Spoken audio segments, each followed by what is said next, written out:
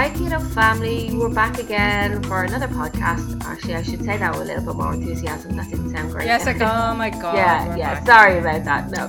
How boring. Oh, it's a long day. It's Christmas. I work in retail. It wasn't good. It wasn't good at all. Yeah, but we can't let our lovely listeners suffer just because Stop. you've had a hard day. Oh. I have to be enthusiastic about it. Yay! Okay. We're back in the room. Sorry if that hurt your ears. I can't be that enthusiastic. I've half a cup of chamomile tea in me. So. Well then. Alright, okay. Anyway, we're back this week and we are here to have a chat about the dietary advice that cancer patients are receiving. I have a little bit of insider information. Yeah, just a little bit. And I have a case study as well to share. Christina has a case study. So there you go. She'll try not to bore you. Rude. Okay, so for all our followers that don't know, I had bowel cancer, and it took over 2 years for my treatment because of one thing and another. In the middle of my treatment, when they started the chemo, I got colitis, very bad colitis from the chemo itself. And that was after the first treatment. So I was under a dietitian because I went down to about 7 stone. They had to feed me through a tube from a bag of pre-digested sugar, enzymes and stuff. Yeah. Hang on. Let me just convert that 7 stone to 98 pounds. Yeah. So I was literally kind of Very skin small. and bone. Yeah, I was tiny. So they had to because they had to relax my bowels and I couldn't really hold anything down, they decided to feed me through a tube. So, on the recovery after that, I was under the dietitian in the hospital. Yeah. Well, let's not name any hospitals. Let's just keep. Oh it no, general. we're not going to do that. Like in fairness, the hospitals, the hospital I was in was brilliant. Yeah, I couldn't it was. fault them at all. Like I got the best of care. But pretty much, the dietitian had me on full fat everything. So the advice was pretty much, because they were trying to put weight onto me. It was all about the calories, right? It was all about the calories. It was full fat everything. It wasn't allowed kind of diet yogurts, low fat yogurts, I think. So basically the advice was eat whatever you like, just make sure it's full fat. Because all they really were concerned about was me putting on weight after my dramatic weight loss. Yeah. So there was no notion or talk of the fact that I was actually in the middle of treatment for cancer as well. Yeah. And at this stage, I hadn't had any surgery, so they hadn't removed the tumour that I had. So I still had that, because I was getting I did get the chemo first, didn't I? I did, yeah. I got the chemo first, and then I had, no, I got the radiation first, then I got the chemo. I did the radiation to reduce the tumour. Yeah. And the chemo, and then I had the surgery at the end of it all. The surgery was the last thing I had. So, specifically the dietary advice I got was because I had the colitis from the chemo and I had that dramatic weight loss, and really all they were focused on was getting my weight back on. Yeah. Yeah. And unfortunately that's what they focus on. Yeah. There was no talk at all about how sugar affects the body, particularly with cancer cells, and the way cancer cells react to sugar in the body. Yeah. There was no talk of that, and at that time, we didn't know. Yeah, we didn't know about it. Like we only came to it after, like after Tony did the research afterwards, like for my recovery. That's when we came to keto. I was out. I was kind of healthy. You were out the other side. Yeah, absolutely. Yeah, I was out the other side and everything before we discovered keto. So yeah, it was literally my dietary advice was to eat everything full fat and eat whatever I wanted. And I had said to the dietitian that the hospital food was really poor. It was really bad. Like, it's typical hospital food. They're not going to roll up with a fillet steak or, Unfortunately. So unfortunately, yeah. So she said to me, well, if you find it hard, get your husband maybe to stop off at McDonald's and bring you in something, or seriously. Wow. Yeah. Wow. So I did. Yeah, of course I did. Like, I was 7 stone. I was going to eat what was put in front of me, because I wasn't putting on weight. Of course. Do you know what I mean? Yeah. Like, because if somebody said to me, here, you can eat pizza for the rest of your life and not gain a pound, and you'll be perfectly healthy. Yeah. Bring it on. Yeah. So I was sitting in the hospital bed with my McDonald's and the pizza. He brought in a pizza one night as well. So that was pretty much the dietary advice from the hospital. And so for anybody who luckily hasn't been touched by cancer at all in their immediate family or extended family, one of the ways in which they use diagnostic tools to locate tumours, and I don't know whether you had this done. Did you have that MRI done? Oh, yeah. Yeah, okay. So what they actually do is they inject you, and what they inject you with is a mix of glucose that has been irradiated and saline, so salt water, sodium water. And the reason that they inject glucose is because they know that the glucose goes straight to the cancer cells. And because they've irradiated it, they know that as soon as they run you through the MRI, it's going to light up like a Christmas tree, like the Christmas tree behind you. Yeah. And that's one of the tools that they use. Now, not all cancers, but that's one of the tools that they use to diagnose cancer. So they know that sugar directly feeds cancer cells. Yeah. Now, one caveat I suppose we should make now before we go on is that keto doesn't work for all cancers. No. Right? So there are some cancers that would actually thrive on that higher protein and can easily make fuel from the fat. So it's not cure all. No, but right? I think anybody who's on keto knows that. Yeah. And it's not for everybody either. Like the ketogenic diet doesn't suit everybody. And I think people who have come to keto and I suppose are new to keto, we just need to stress that it is different for everybody. And obviously we're not giving medical advice here either. We're just talking about kind of my experience and Christina's experience as well. Yeah. Yeah, so I do remember asking you specifically what the dietitian had said to you, and because I remember that whole connection between cancer and sugar. Yeah. And the dietitian, I think, had told you to go and have a beer or something, and I was like, but shouldn't that be like, lower in sugar? And you were like, no, she didn't say anything about sugar. And I remember that. I think it was probably just before you were discharged from the hospital. Yeah, no, because I did specifically ask them, could I have a drink? At that stage, I had finished my second 3-week stint in the hospital. So I was just like, is it all right for me to have a drink? And they were like, yeah, you're grand. And it was just like, okay. Yeah. And unfortunately, all that they concern themselves with is weight. And now it's universally known that if you do keto, you lose weight. And for somebody who's 98 pounds, that's not necessarily a good thing. So the kind of ketogenic diet that you should have gone on immediately with the help of a dietitian would have been hugely caloric, because there are adjustments that need to be made to maintain weight. And that's something that I found difficult with the client that I was working with, was keeping the weight up, because the oncologist had said if you go below X amount, I think it was I can't remember what it was, 80 kilos maybe. If you go below 80 kilos, we're going to start giving you the little drinks, the energy drinks that are just like pure sugar. I was on them. The hospital had me on them as well. They I can't remember Fortisip. Yeah. Fortisip was one of them.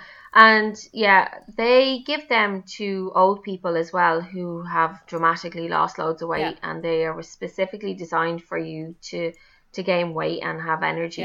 And they taste disgusting. You couldn't keep yours when I down, said that, you couldn't. When I said to the dietitian it tastes disgusting, she said to me, okay, so put it in some 7-Up or something. Wow. Yeah. Here, have some sugar with your sugar. Yeah. That's what she said to me. Just have a can of 7-Up, mix it in with that. It'll be grand. Wow. So it was really fortunate that Tony had the chutzpah to go and really research this and find what you needed to keep this at bay. Oh yeah, well, absolutely, and that as well. That when I came out of the hospital after I'd had my surgery and I was still quite thin, I went back to eating the way I used to eat. Do you know what I mean? I was eating everything, full high carb diet and high fat, high carb diet, and then piled on the weight. I mean, if anybody scrolls back through my Instagram, I did do a 3 picture. The one where I was just finished all my treatment, and then my full on carb. When I put all the weight back on, I just ballooned like I really did. You went heavier than you had been before. Oh, heavier than I'd ever been. Yeah, heavier than I'd ever been. And it was around that time then that Tony was like, look, we just need to do something, like, just kind of, and he did the research, and that's when we came to keto, and pretty much been there ever since. Obviously on and off, kind of, have my moments. Peanuts, yeah. Wait, every week. And the odd Indian meal. Every week we end up talking about sorry. That was my fault. Okay. I brought it up. Yeah, you did. Shh. Sorry. Okay, shh. Quash the peanuts. So yeah, that was pretty much my journey in a nutshell, how I came to keto and what the advice I got from the dietitians. Which basically just eat. It's so irresponsible. Like it's and it's because it's based on this old dogma, this old orthodox education that dietitians get, and they have to be prescriptive.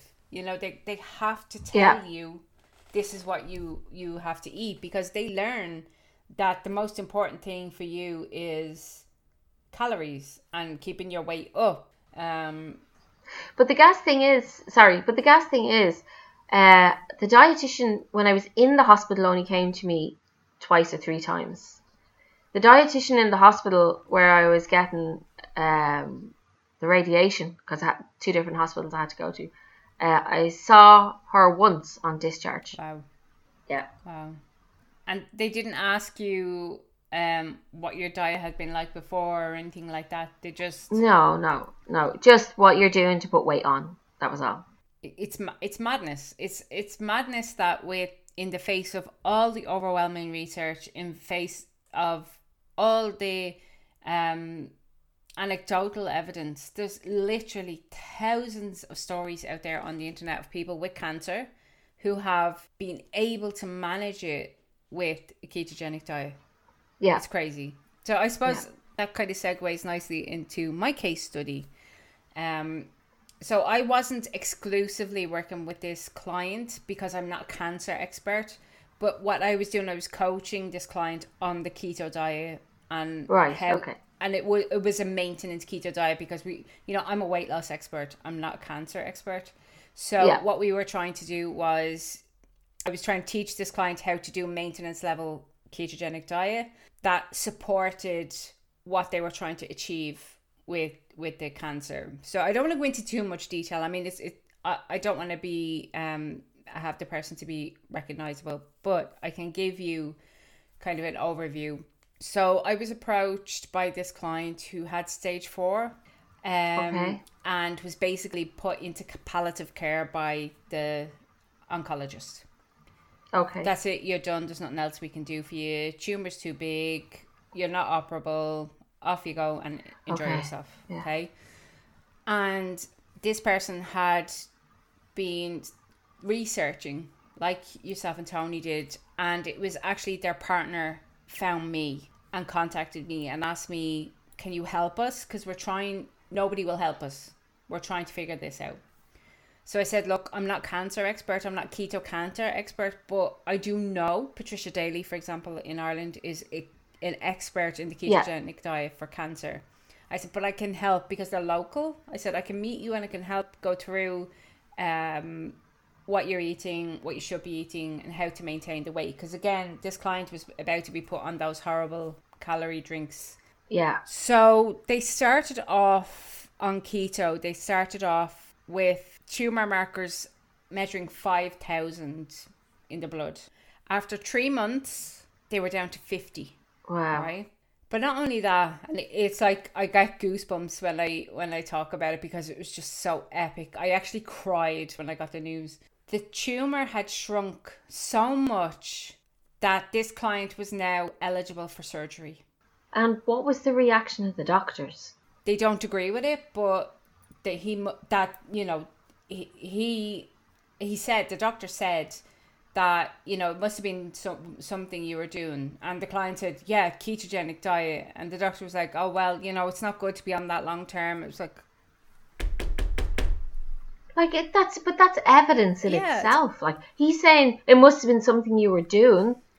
So if she had said, well, I was actually going out every day and doing like 50 million jumping jacks, he would have probably approved of that quicker than saying it's a ketogenic diet. So this client had contacted the oncologist and basically said, look, I found all this evidence that the ketogenic diet works really well in a cancer state because it cuts off the fuel, it's reparative, regenerative, renewal. It's all the things that we're looking for. And basically the oncologist said, well, TikTok, enjoy it while you've got it, was basically what this client was told. Go and enjoy the donuts, go and enjoy the pizza because you're on the clock here.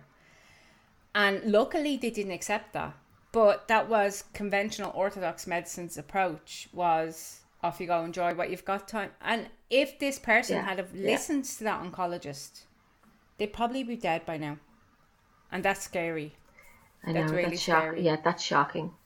Now, that is shocking. There are oncologists out there that are working with keto with their patients. But unfortunately, in the vast majority of countries, I think Israel and Egypt are the only two countries in the world where it is not a legal requirement as a doctor to give chemo to a cancer patient.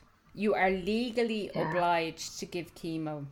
So there's a doctor called Thomas Seyfried, and he's an oncologist, and he's working with ketogenic diet with patients in the United States.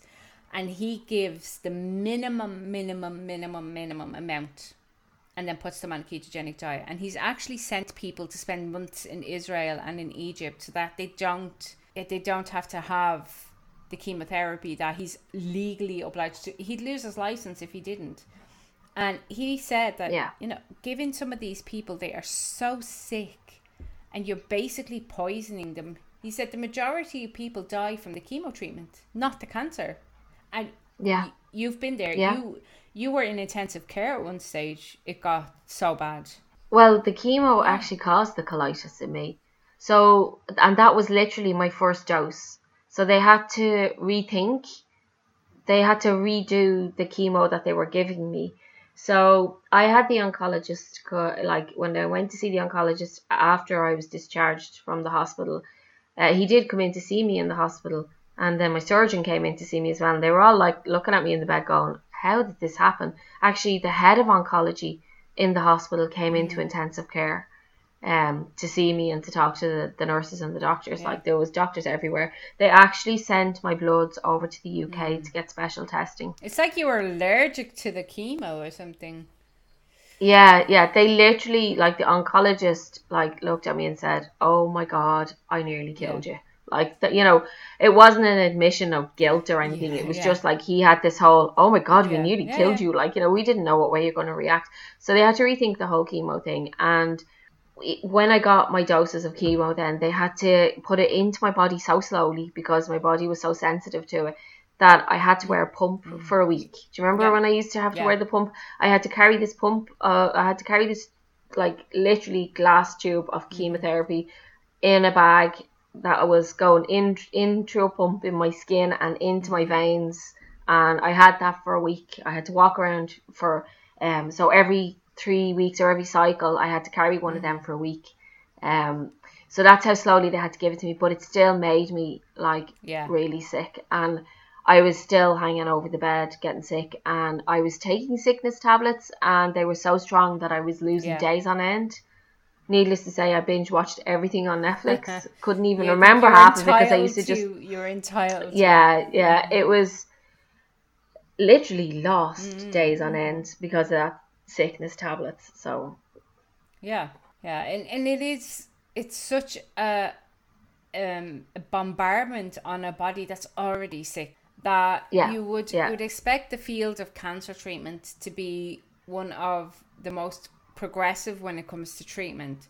But it's like everything else. Here's this medicine, here's this pill, and here's this pill for the side effect of that pill. Off you go. yeah. It's not only that though. It's extremely expensive treatment.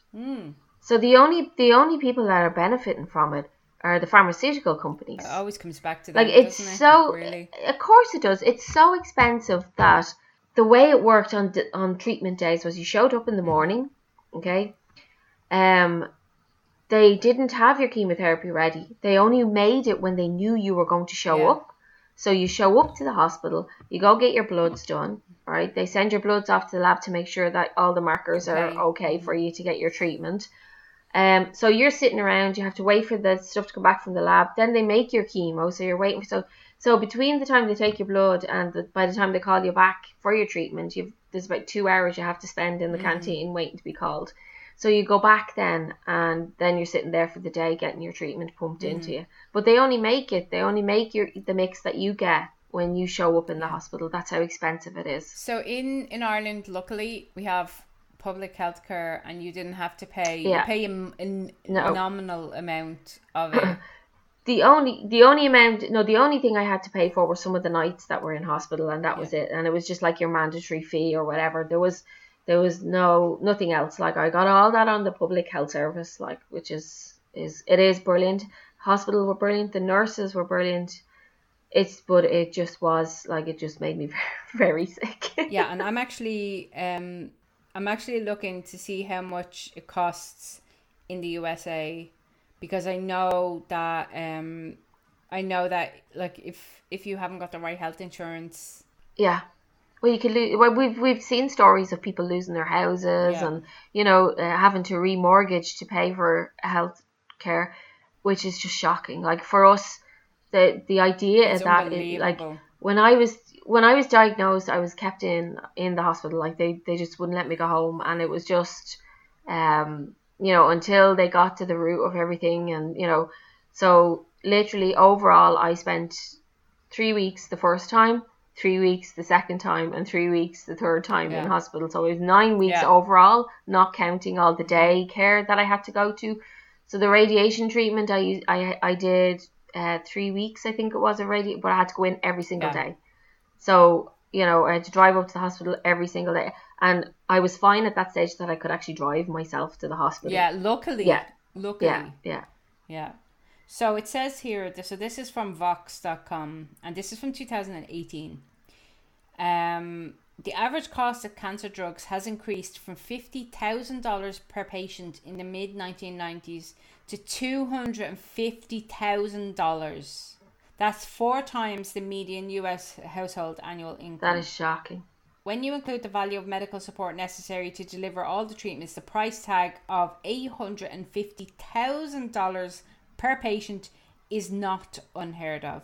That is shocking. I am a firm believer, and I'm a firm believer, and not because I've been through it, but I am a firm believer that regardless of who you are, when you get that sick, you should just be treated. There should be no cost for cancer treatments anywhere in the world. No, absolutely not. No, definitely not. And the whole idea that pharmaceutical companies are making profit on people's health is just so shocking. Like, it really, and this is the pushback with keto.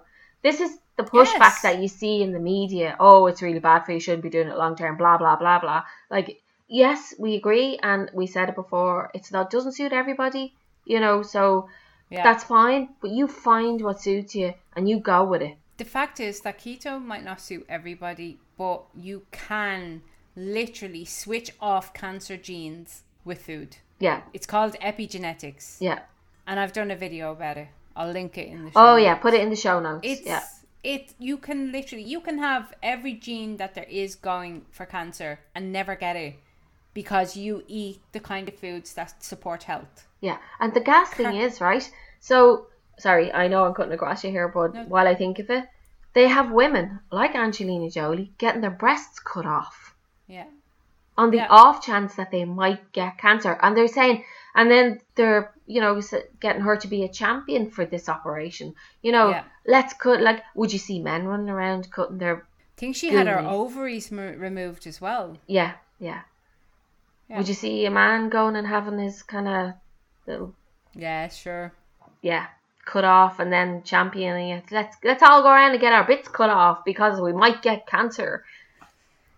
The thing is that anthropologists and archaeologists have been able to pinpoint when cancer first appeared, right?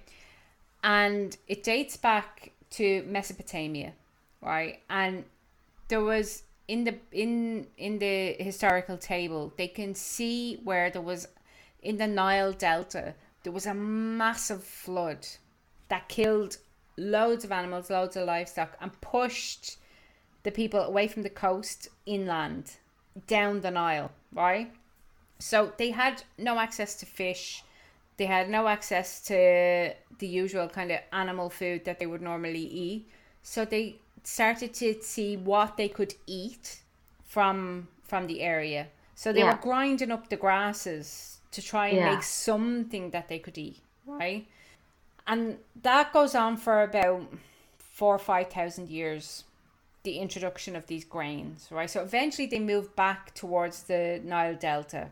And around that time, the pyramids are starting to be built, right? So you've got 30, 40, 50,000 slaves building these pyramids. You got to feed them, right? So what do you feed them?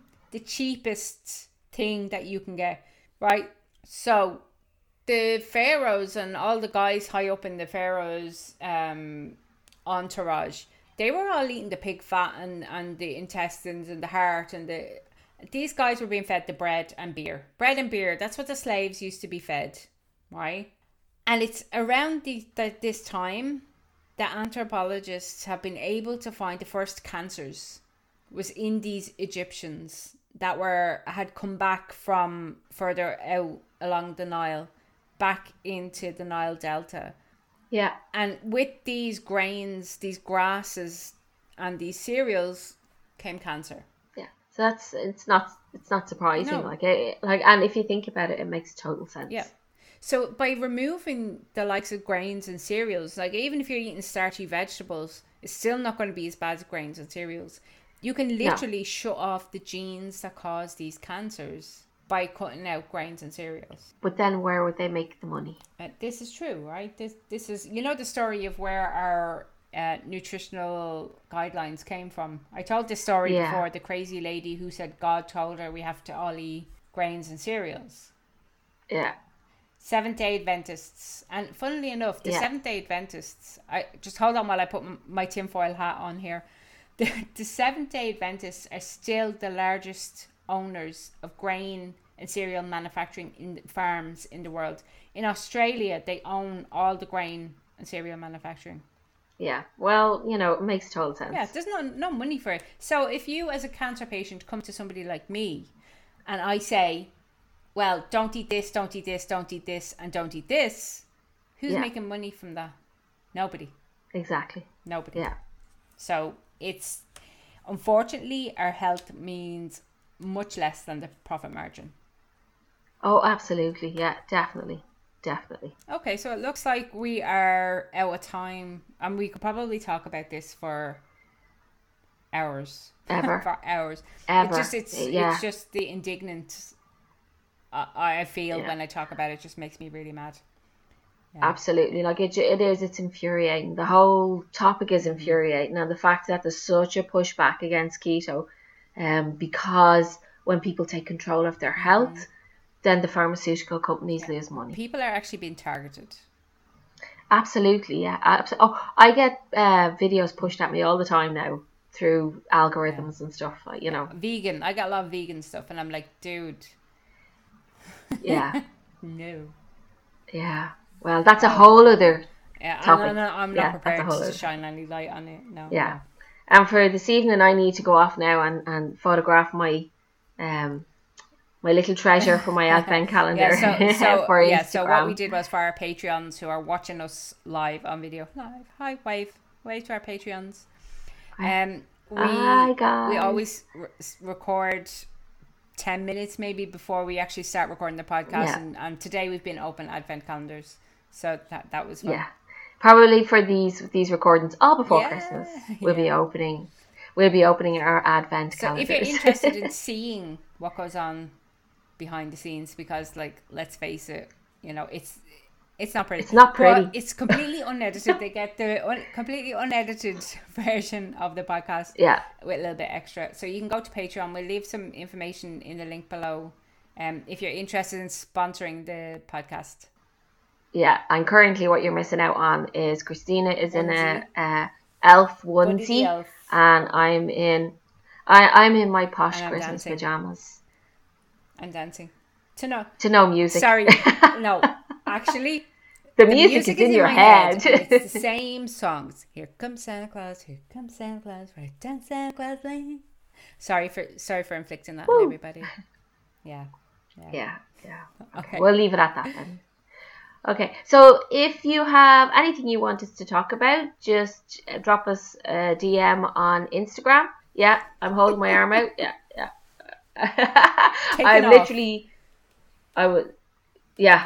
I'm pointing to the scene and I'm like Superman. Okay, yeah, so if there's anything you want us to talk about, like I say, just drop us a line and we will have the chats. And answer any questions that you have. I look forward to it, actually. I look forward to hearing from people. So actually, if you are still listening, you got to the end of the podcast, you're still listening, take a screenshot of where you are in the podcast and post it to social media, tag myself and Keto Christina and Keto Brenda, and hashtag Keto Sisters, and let us see where you're watching. That's it. All right, see you next time, guys. Cool. Bye. Okay, until next time. Bye. If you liked this episode, please leave us a review on iTunes and don't forget to subscribe. If you'd like to support us, you can head on over to Patreon, or alternatively, you can buy us a cup of tea by using the link in the show notes. Also, don't forget to check our blog for regular updates. So until next time, keto on, Keto Sisters.